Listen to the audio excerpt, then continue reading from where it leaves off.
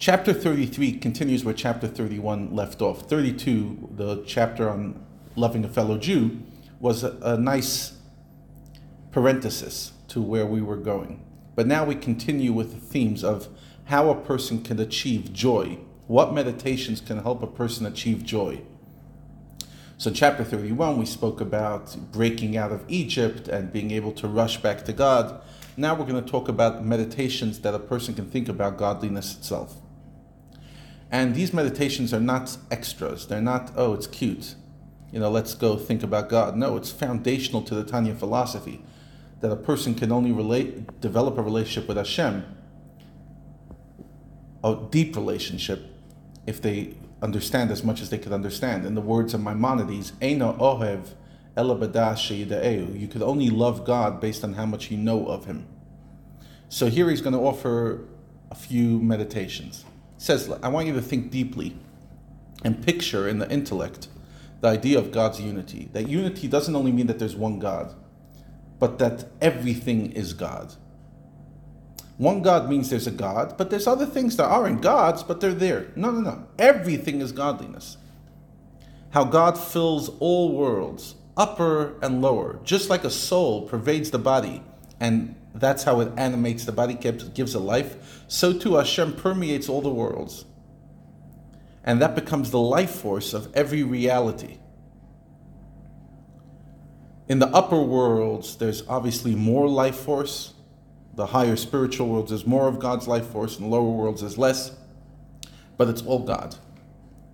And then a person should consider how even this physical world, Haaretz Hazu, this land, Kvodo Yisparach, is full of God, of God's energy.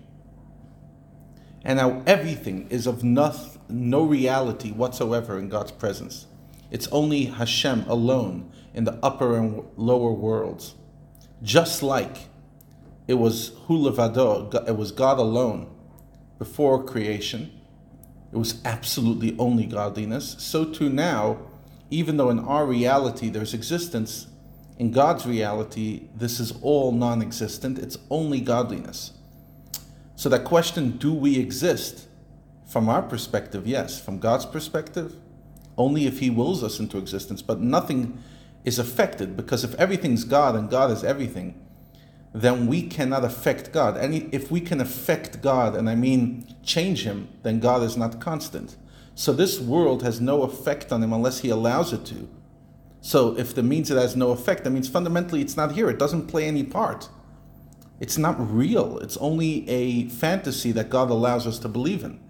But God is greater than this. Bli shum shinui. God is alone without any change whatsoever. For relation to Him, the very existence of all created things is non-existent. So from His perspective, everything stays the way it started off. And he gives an analogy of desire. He says when a person has a desire, it makes no difference if you have a desire and you're English speaking or you're French speaking, desire is the same. Later on, it articulates itself in letters and how you can express it in writing and words. But when you have the desire, all the letters are totally nullified. All the vocabulary is nullified within the desire. So too, this world, God speaks it into existence, but fundamentally the words, the letters are nullified within God's deep desire.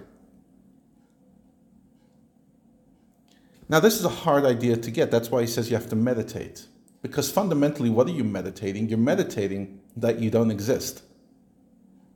Not in an Eastern philosophy kind of way, but from a godly perspective. But what's the point of this meditation? Okay, so I don't exist. Shkoyach Rov, thanks, have a great day.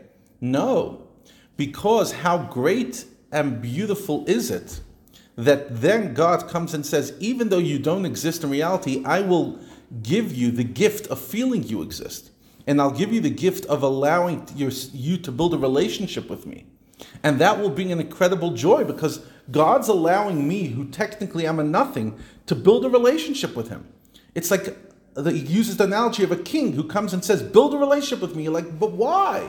Why would you want to? That joy is unbelievable. He says, how great is the joy of a common and low person when they're brought too close to a king of flesh and blood. How much more so, infinitely more, one's able and ought to rejoice in the fact that I'm able to build a home for Hashem in my heart. As it is written, Mi hu zeh, who is the person who dares to approach me, says God. And yet God allows us to approach him. Hashem wants to build a home within me? That's a joy.